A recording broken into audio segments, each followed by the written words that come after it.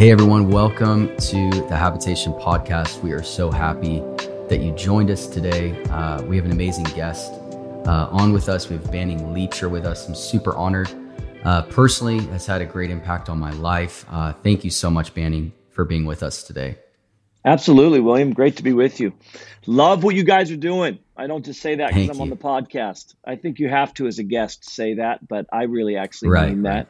Love what you guys are doing, what you're championing, what you're leading in. Just it's phenomenal. So well done.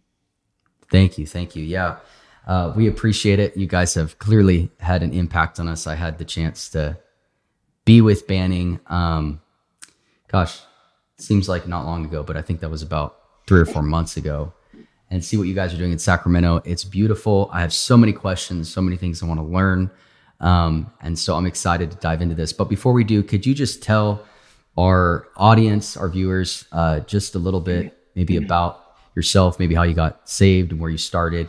Clearly Bethel, but I'd love for them to hear it from you. Yeah, for sure. Born and raised in Redding, California. Probably, if you know Bethel at all, I'm probably one of 3 people that are actually at that church that were born and raised in Redding.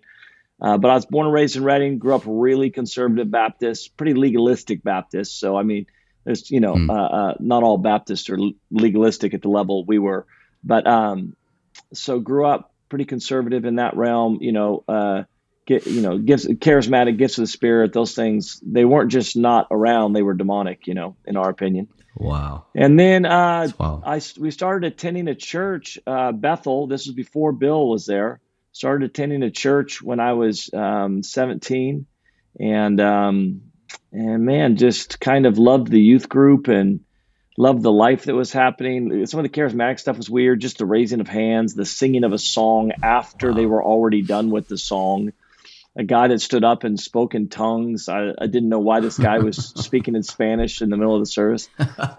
And then, but really loved the youth group. And then just, one night went forward in response to a message, not a salvation message, just a message just to get prayer, and just kind of went all in for God when I was right before my senior year. And that started a journey of, I knew I wanted to preach, and and then I went to school for a year, came back to do an internship at Bethel. And when I came back to do an internship at Bethel, Bill came when I was an intern, renewal came, my eyes got open to the concept of revival. We were encountering God at just profound levels this was 95. So this is, right when Toronto had broke out. Wow. And I just encountered the Lord and met was going to be wife. And so then was on staff for 18 years at Bethel. And then 9 years ago, picked up our team that had formed with Jesus Culture and moved to the Sacramento area and planted a church 8 years ago. So that's kind of our journey. Wow. So you experienced then Bethel, like when Bill came in and everything kind of got shaken out. Oh, I was there. From the beginning. It was a real gift, actually, to be able to have I didn't know kind that. of a front row. Like, people know Bethel as it is now, which is a massive school, worldwide influence, Bethel music, Bill's the man. But, we were there when Bill had just come from a little community of 3,000 people. I don't know how big his church was, a church of 150 people. And he had come, and I was there when everybody left. I was there when they were having to hold our paychecks because they had to wait till we took an offering on Sunday. I was there when we went from 2 services to 1 service on a Sunday morning because we were sitting in staff going, both services aren't even full. Like, why? And I mean, the sanctuary only holds 900. And I remember being in a staff meeting going, why are we doing 2 services? They're not even half full each. And us going to 1 service on a Sunday morning because so many people had left because of renewal. Wow. And I was there in all those days. And then the school growing and all that stuff. In fact, Bethel, what's interesting about Bethel, I don't know if this we're supposed to talk about on your podcast, is people would know Bethel as it's organized now. So Bethel has resources. It has a school. It's got music. It's got events. But for the first 5 years of Bethel, it was just some meetings. It was There was not a lot of organization around it. And Bill, we would just be hosting meetings. It wasn't like nightly meetings, but that was kind of it. There wasn't much else going on. There wasn't like a lot of like structure and a lot of like marketing or strategy, if that makes sense. It was completely just around, we're going to host the presence of God. And so people, not everybody would know it back then, but it was a real gift to be able to be there during that time. Wow. Well, that's super encouraging to me. I think it's the Lord who said that, because I feel like as a community with Risen Nation, we're there right now where we don't know in many ways. I feel like what we're doing, we just gather people around his presence, and we're learning how to grow in strategies and all those things I think that are necessary, but not built on his presence. Why are we building it? So that's so encouraging. Thanks for sharing that. But something I was thinking about is something I've heard you talk about so much that I'd love for you to talk to us a little bit about. And I guess in part you experienced it at Bethel with kind of like its own revival in a sense that kind of reformed everything, like brought a reformation to that church that has impacted now the whole world. What God has done through you guys at Jesus Culture is unbelievable, especially when you were so young. I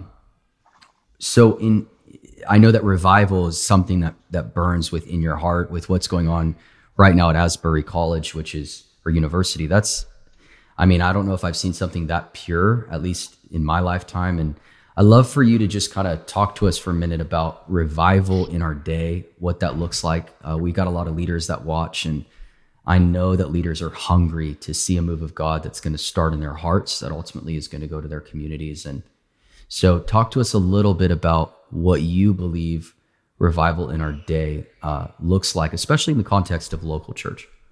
Yeah, it's interesting, the Asbury thing, which is so beautiful, but I'm actually so grateful that the early days for us had no social media.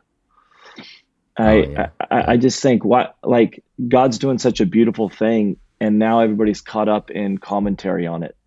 And it's interesting to me, this may be a side note, but where people are arguing about, is it revival, is it not revival? Listen, I'm the biggest revival preacher you'll find, right? It's going to be in every message I have. I'm talking about revival. Our slogan is revival in our day. My mission is mobilizing a generation for revival. But the reality is the word revival is not even in the Bible. And so, but the concept is, the principle is, you can see it, but I preach revival because I've put a definition around what I mean by that. But everybody's arguing like, is this revival? Is this not revival? Is this, it's only revival, it's this. And it's just fascinating to me that at the end of the day, I'm like, if God is there and awakening the hearts of people, I just think we should celebrate. And anyways, for me, revival would be this. My definition of revival would be around that it's a move. It's a move of the Spirit of God marked by the presence and power of God that awakens the hearts of believers with a greater passion for Jesus and a deeper commitment to the cause of Christ in the earth, where the lost are saved and culture is transformed. And then I would throw in there a greater passion for holiness would be in that definition as well. So for me, that's so good. That concept of a move of the Holy Spirit that's marked by his presence and power, that stirs a fresh hunger, a fresh intimacy, a fresh passion for holiness, that ultimately moves believers to a greater commitment to his cause in the earth, the lost, the poor, the sick, the dying, that type of thing. That the reason why the local church is so important for me is I believe the local church is the vehicle through which this flows. And some people may disagree with me on this, and I think that we have to come up with our definition of church too. I think we're throwing around words like revival and words like church, and we haven't really actually worked through that type of stuff. But for me, the local church is such a key component to what God wants to do in the earth in revival, in a move of the Holy Spirit that awakens believers and sees the lost saved and culture transformed. So for me, I think we just have to, I think if you're going to be talking about revival, you have to work through what you mean by that. I think if you're going to be talking about the church, you have to work through what you mean by that. I mean, when people were going online and like the next wave of churches online, I'm like, I disagree with that adamantly. Yeah, same. Yeah. Because my understanding of what church is, when people throw out phrases like, well, wherever I am, that's church.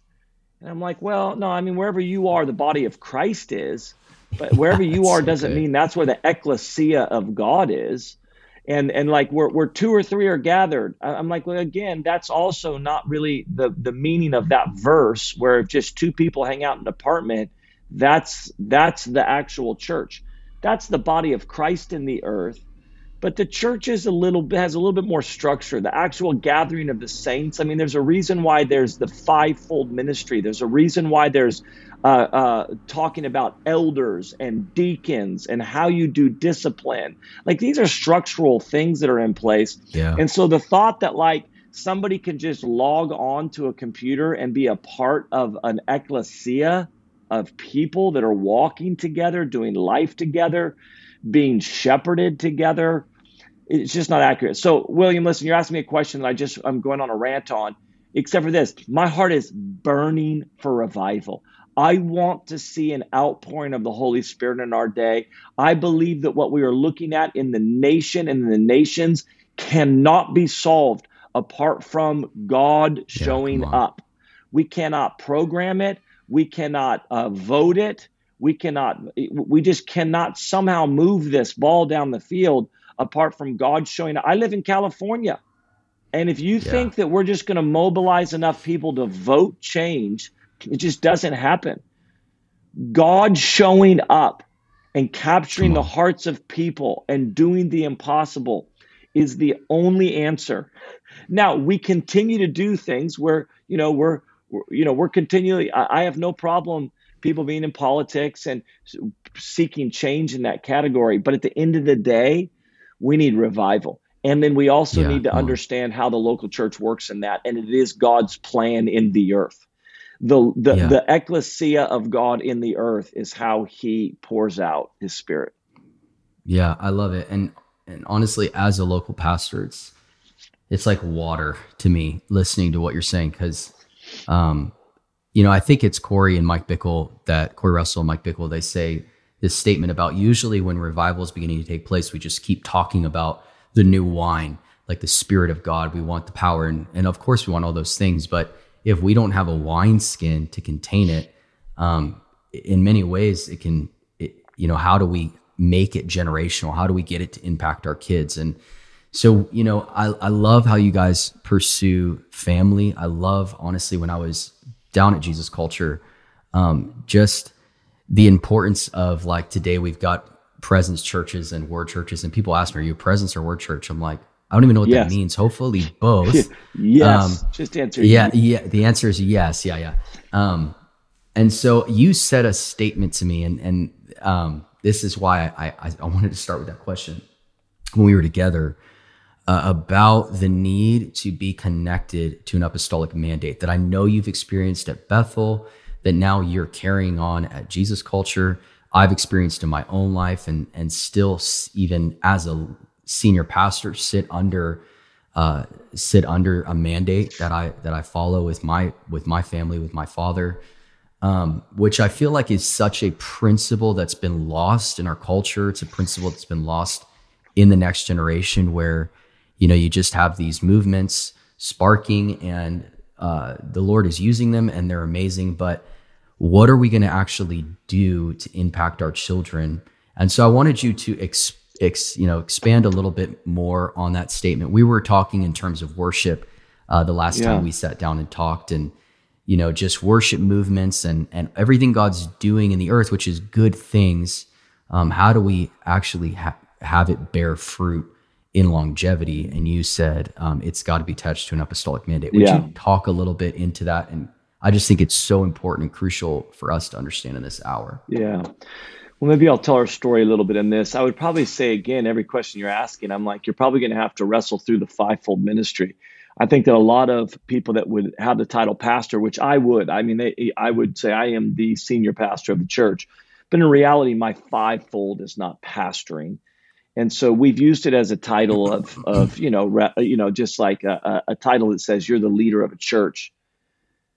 But the apostolic, which kind of sets mission, establishes kind of the blueprint. Yeah. Connects. When you're led by the pastoral, you're going to get very people centric. It's going to be, the needs of the people, how the people are, and that's not bad. I think the pastor is supposed to lean that way, but when the pastoral leads, then it becomes very kind of like about the needs of the people. Let's make sure. The apostolic obviously cares about people, but it's on mission to advance the kingdom of God in the earth. Like it's on mission to see the kingdom advanced in the earth. And so when you're disconnected from that, and I don't think every church has to have that in-house necessarily. I think that you can align yourself with that kind of mission somewhere. But for example, with us, you've got worship. Worship has always been a massive part of what Jesus Culture's done. In fact, I'd say most people listening to this podcast right now, you may not even know who I am. It's the music that you would actually know in regards to Jesus Culture. But the music was never disconnected from the mission. So in other words, we built a whole music label. We still have it. We built a music label.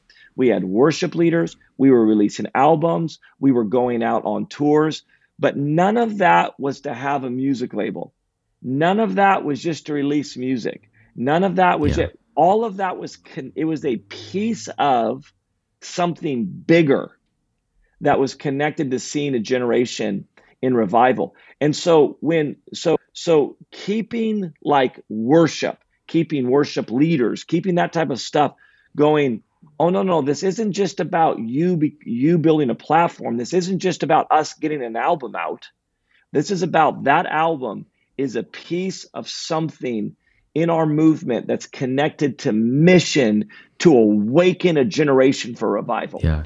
And so when you get disconnected from that, it just goes in directions that I see it. I see it all the time. I don't want to tell stories on here, but I don't want to expose. But you just see people that they were worshiping. Example, they were connected to a mission, got big, disconnected, and just kind of we're now just kind of doing things for themselves. And people may have a problem with that. They may say that sounds harsh. And I don't think that everybody has to be at a church the rest of your life. I believe you have to be at church, but I'm saying. So I don't even know if that answers it, William. I feel like I'm probably rambling on you, but somehow thought of like, is what I'm doing connected to a bigger picture of advancing the kingdom? And if I'm not carrying that apostolic anointing, am I connected to an apostolic anointing that has a blueprint and is kind of leading a tribe on mission? That was Bill. Bill's just up there in Reading, beating a drum, and all of a sudden people were just saying, that resonates with me. John Wimber, you can just go down the list where leaders and pastors were just recognizing what you are communicating and where you are leading is the tribe that I believe I'm to be a part of, and that together we are going to advance the kingdom in the earth.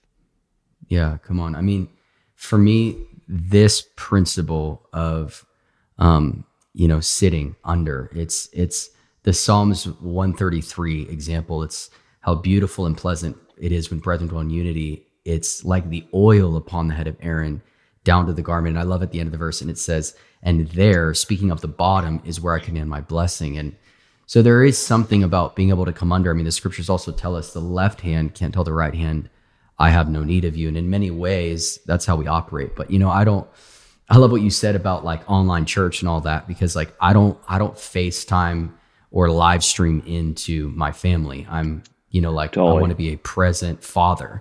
And I think we've gotten off of the church being God's actual body, his family, that it's become an organization more than anything in many ways. And so I think it's true, defining church is extremely important. I just remember that, we are doing some different things in worship in our community, and I came to see you. And I think the question was in regards to how did you keep it pure with everything that you're seeing happen, not just in the worldly culture, but in church culture today, and just in the West and worship. I'm not trying. This isn't like a podcast to be harsh, but in many ways it's become about the object and just like the object of worship rather than actually, Jesus and ministering to the Lord and loving him. And so I've been fascinated watching your story. I don't know if many people know this watching. I think it was 2011, right? That was when you had the Chicago Awakening. Yeah. Okay. So 2011, I was right out of high school. I remember watching you preach in Chicago, and I'll never forget you were talking about the 10 virgins, 5 are wise, 5 are not. And then you also had mentioned, I believe in Matthew 22, and it talks about, many are called, but few are chosen.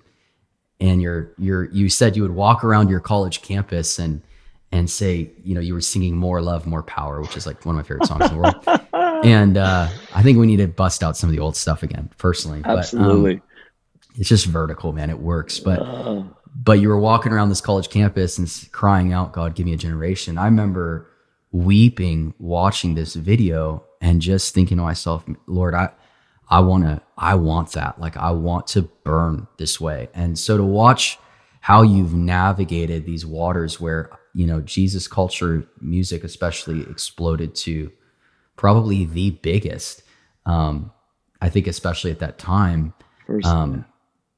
Tell leaders, like, what was your process in keeping it pure, in keeping your eyes on the Lord and not getting fixated with the growth of it all? Yeah, boy, I don't know. That's a great question. I would say that we were always on mission for something. So for us, I know for us, it was never about the worship. The worship was always just like God was using that as a catalytic thing. But I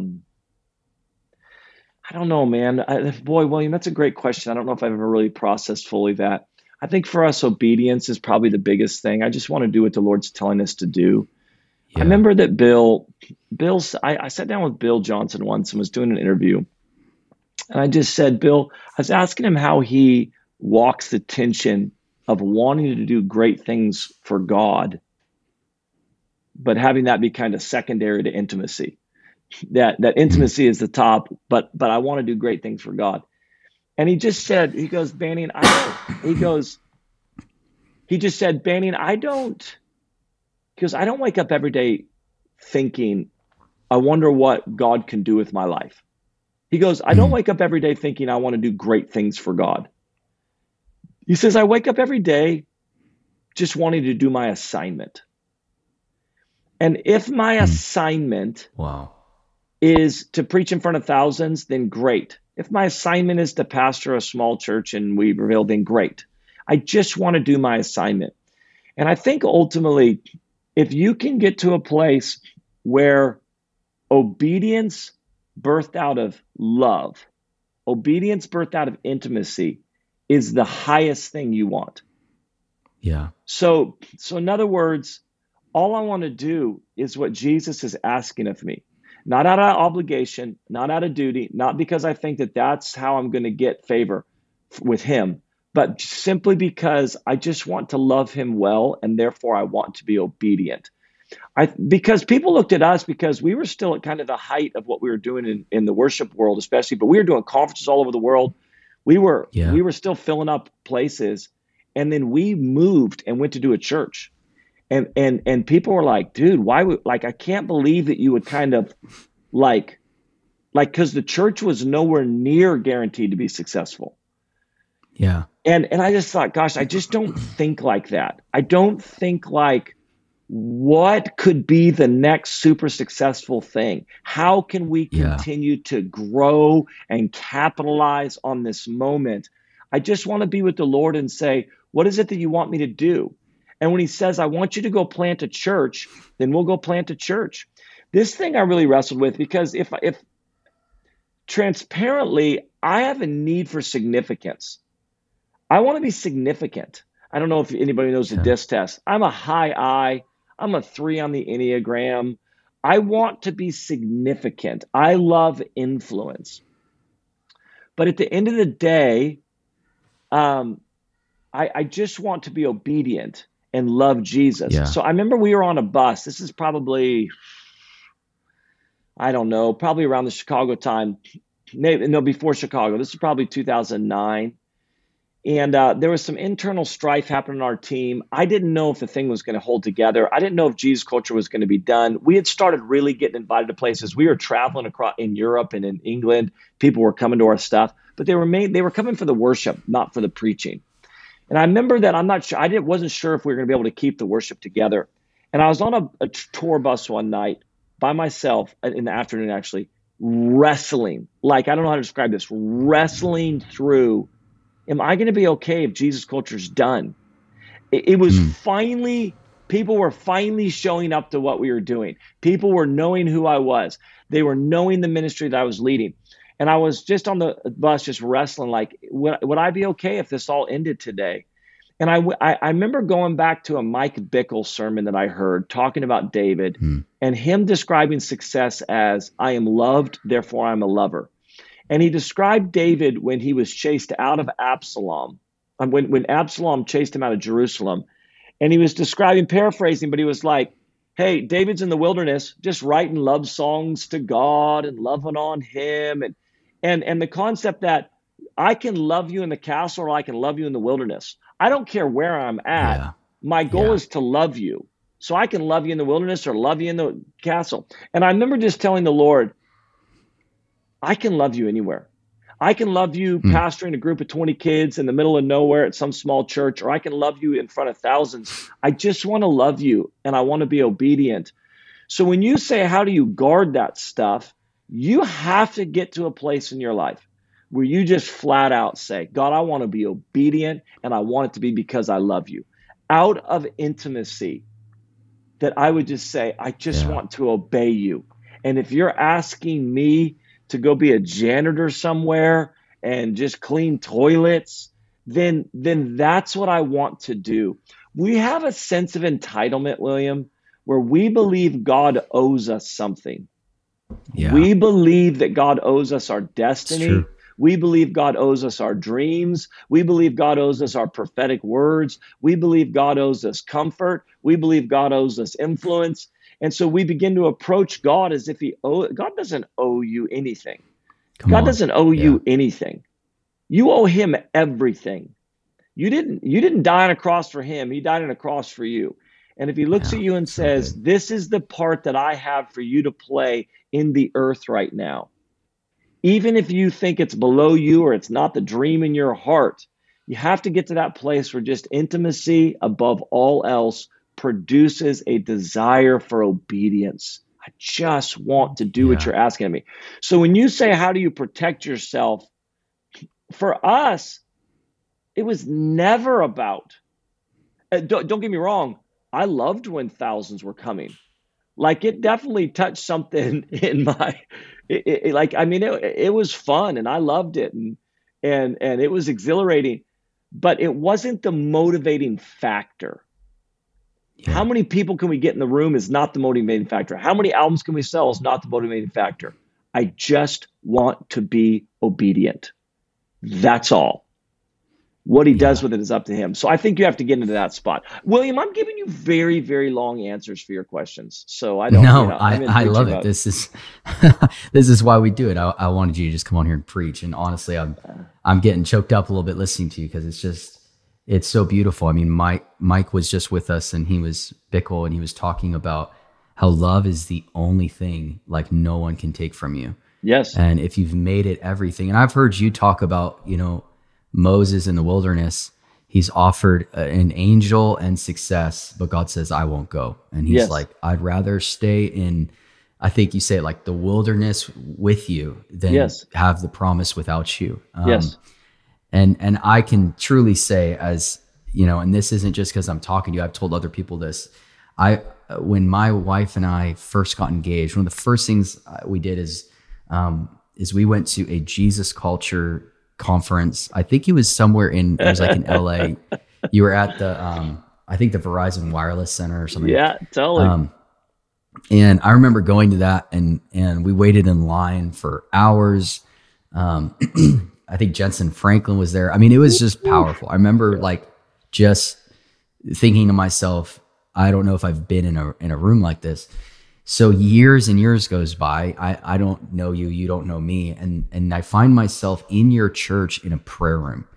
And I remember thinking to myself, and I'm not saying, security's bad or if you do any of that stuff, but I remember being, when I came to Jesus Culture, I was floored at how just like normal you were. I come from a background in ministry, just different. And the way that you carried yourself, the way that you guys ran your prayer room, it really was just about the Lord. Like whether you were in the stadium with 5,000 people or leading a prayer room at your local church, that wasn't like this crazy event. It was people hungry for God. I've never heard your language change. And then you're like, hey, come up here and minister to the people. I'm like, well, I just want to, no, I just want to be on my knees. I was so like caught off guard by how genuine, and not that, I was expecting something different with you, but I can truly say I've never heard the language change. And so this last question is going to be a hard, not a hard one, but it's a broad question that I know you could go for like hours on, and you could do it. But I've never heard you change the channel, or never seen you change the channel from it's about his presence, and leaders watching, pastors, whatever area you are in, a mom, stay-at-home mom, or a father, like building your life around God's presence and not changing that channel. What does his presence mean to you in the position that you are in? Let me answer that. Let me say something real quick about what you've said. This is why I think the local church is so important, that you're plugged into the local church, because the local church is where it's just real life. Conferences aren't real life. That's it. Traveling's not real life. They're important and they're beautiful and they're needed, and we do them. But local church is real life. Like this is where you're walking with people. This is where you're in the trenches. This is, I mean, I don't know when this will air, but last night on Valentine's Day, I was in a prayer room with 80 people. And we were there last night with 80 of us, just seeking the Lord, because that's what we do on Tuesday nights at our church. And whoever shows up, we're going to get before the Lord. And there's no fanfare. And it was, we didn't have a drummer, and it was just the worship team up there. But this is, so I'm not saying I pat myself on the back. I'm saying that's local church. Yeah, like it's not real. Me getting driven to an event that's got all these people and I'm coming with my best, whatever. And I love all that. I really do. And I'm a part of that.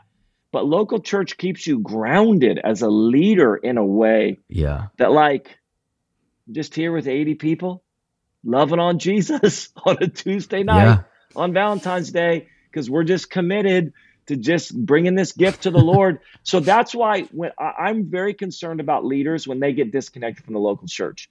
Because I'm like, you're getting disconnected from at some level from like, I remember Bill saying this. You asked me a presence question. I'm not answering it, but I will. I remember Bill saying one time, taking out of context a verse, and knowing he did, but he said, that verse where it says a prophet has no honor in his hometown? He goes, I think it's supposed to be like that. He said, I think there's supposed to be a place where you go where not everything coming out of your mouth is the word of the Lord to people. Wow. And I think that there's just something so grounding about local community. And let me just say, local community, it's just so grounding. Where not everybody thinks you're the most amazing thing ever, and you're the man of God all the time. But that there's just a community of people that you're just kind of doing life with and pressing in and believing God for, and hitting hard times with, and your flaws are on the display. So I think it's really important what you're saying there, and that's why you're like you're not different. I'm like, the local church keeps me that way. The local church just keeps me like, even when you came, we're just trying to get a prayer meeting off the ground. I remember it's kind of anemic, and we're just trying and we're kind of tripping over ourselves. But like, conferences, we've got it dialed in. We're trying to get a prayer meeting. When you came, especially, we're trying to get a prayer meeting just off the ground. And you're coming face to face with like, not everything I do is amazing. Some of it we're just in the trenches trying to figure it out. As much as I loved the conference, I was more impacted by the prayer room, especially with my upbringing and where I come from. of, and I adore my family. Yeah, of course. My uncles absolutely changed my life. We honor them. Super honor them. But growing up, the definition of success was how many people do you have? Or were you able to accomplish this? And so I was always hungry for, I want something like real. And we're watching with the young generation is something genuine and authentic. And so when I come and I'm like just this, young guy, little guy, like I've looked up to you my whole life. And then I remember you being on your knees and leaning over to me going, what do you think we should do now? I'm like, at your prayer meeting. I'm like, what do you mean? I don't know. And that side of you, I think it's important that people realize like the Lord is delivering us from celebrity Christianity. Yes. And it's going to be the Revelation 7:17 of the Lamb is going to be at the center of everything. Yes. And, we need that family aspect. I will put you on blast. I've invited you a couple of times to our church and his excuse has not been preaching. Your excuse has been your son's basketball games. And honestly, every time I'm like, standing O, I want to be like that. Guys, I'm wearing a Ponderosa basketball because tonight is the first night of playoffs. So come on, I watch all his highlights, by the way. I'm about to post another one. He's pretty good. I'm about to post another one today. Our world shuts down during basketball season. I would say this about the. I know you asked a question about the presence, but I remember the Lord one time. I think we need to celebrate. I think sometimes we don't celebrate the little things enough. I think there are things that move the heart of God that we're unaware of. And I would say this, I think that most things that truly move the heart of God are done in hiding.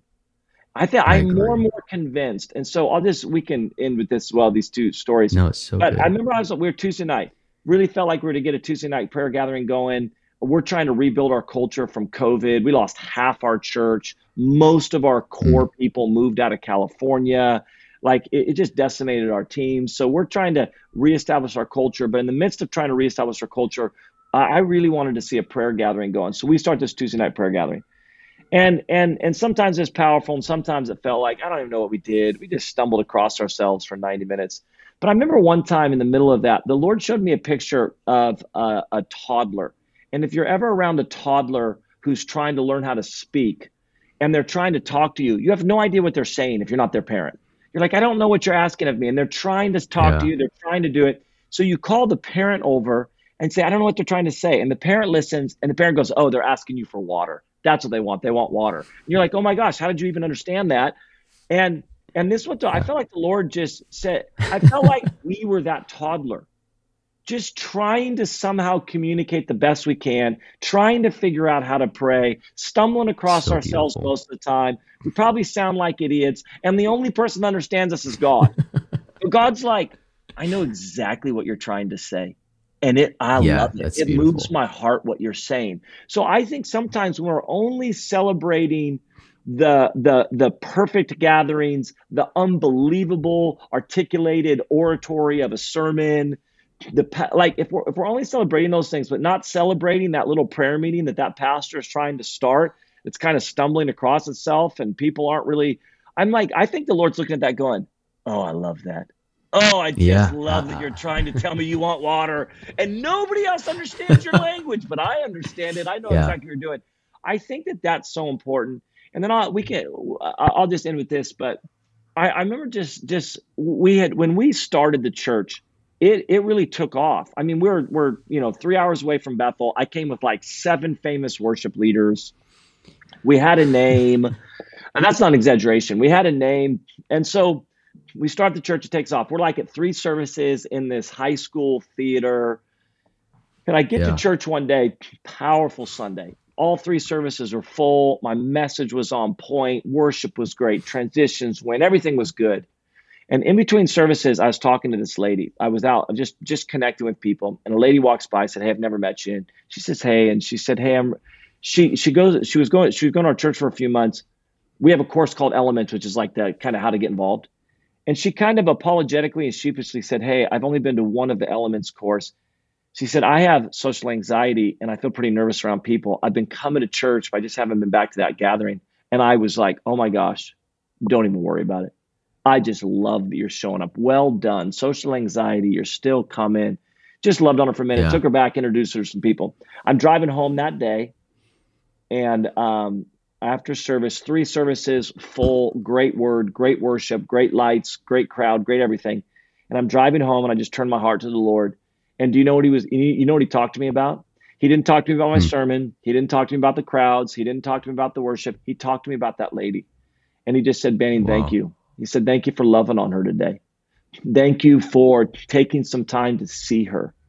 Thank you for making her feel valued. And I realized I'm not going to put that on Instagram.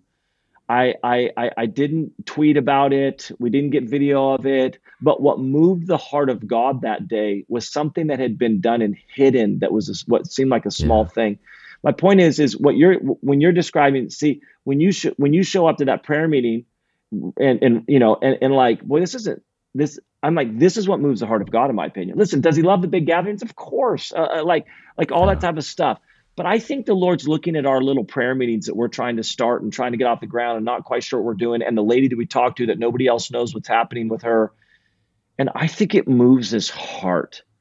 And I think that's why if we can really attach ourselves to God, what moves your heart, then I'm going to celebrate the big gathering, but I'm also going to celebrate that guy that went to lunch with that guy and is just pouring into him.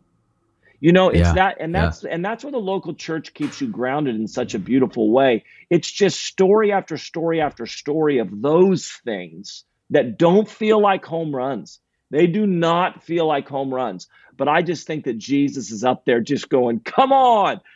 I love that. So that moves my heart. So I would say that. Yeah, it's so encouraging. The presence. Well, we got we got 5 minutes left. Yeah, yes, that's good. Perfect answer. Yeah.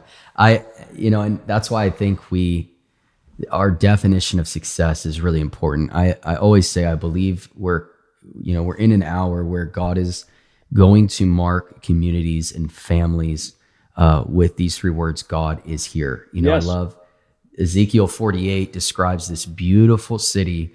And at the last verse of the chapter, it says, and the name of the city will be the Lord is there. Yes. And that's always been your language. It's your pursuit, whether big or small. And we value that. We love that about you. So your answer is his presence is everything. We have nothing without him. Yep. That's it.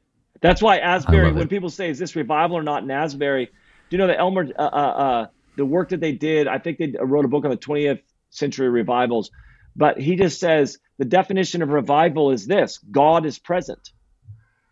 So we can have all these other markers. We can have all the other markers about salvations and the poor, and those are all important markers. But at the end of the day, God with us, his presence with us, his presence moving amongst us.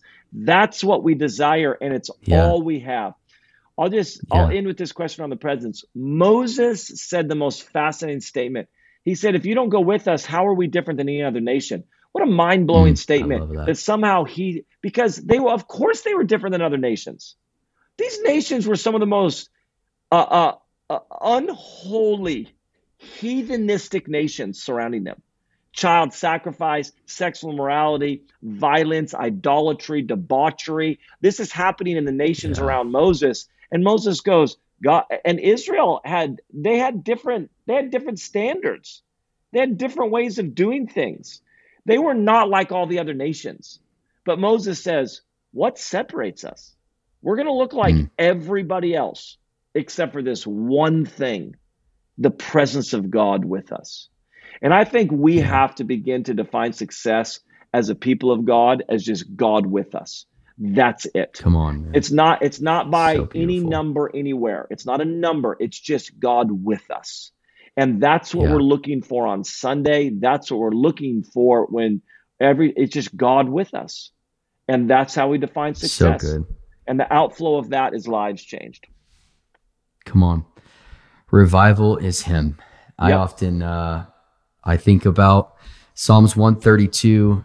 What made David so different is he had a whole nation at his disposal, and he makes this vow of, I won't give slumber to my eyelids, rest to my head until I find a place for the Lord. And so I love that you guys are doing that. I so honor you. I'm shook that after, again, growing up in a sense, with how you've impacted my life and my wife and our community, we can't say thank you enough. So thank you so much for taking the time to be on with us today. And again, when it's not basketball season, you have to come. And I'm going to on the spot live in front of the whole world. I'm going to have to come out there for sure. Yeah, would love to.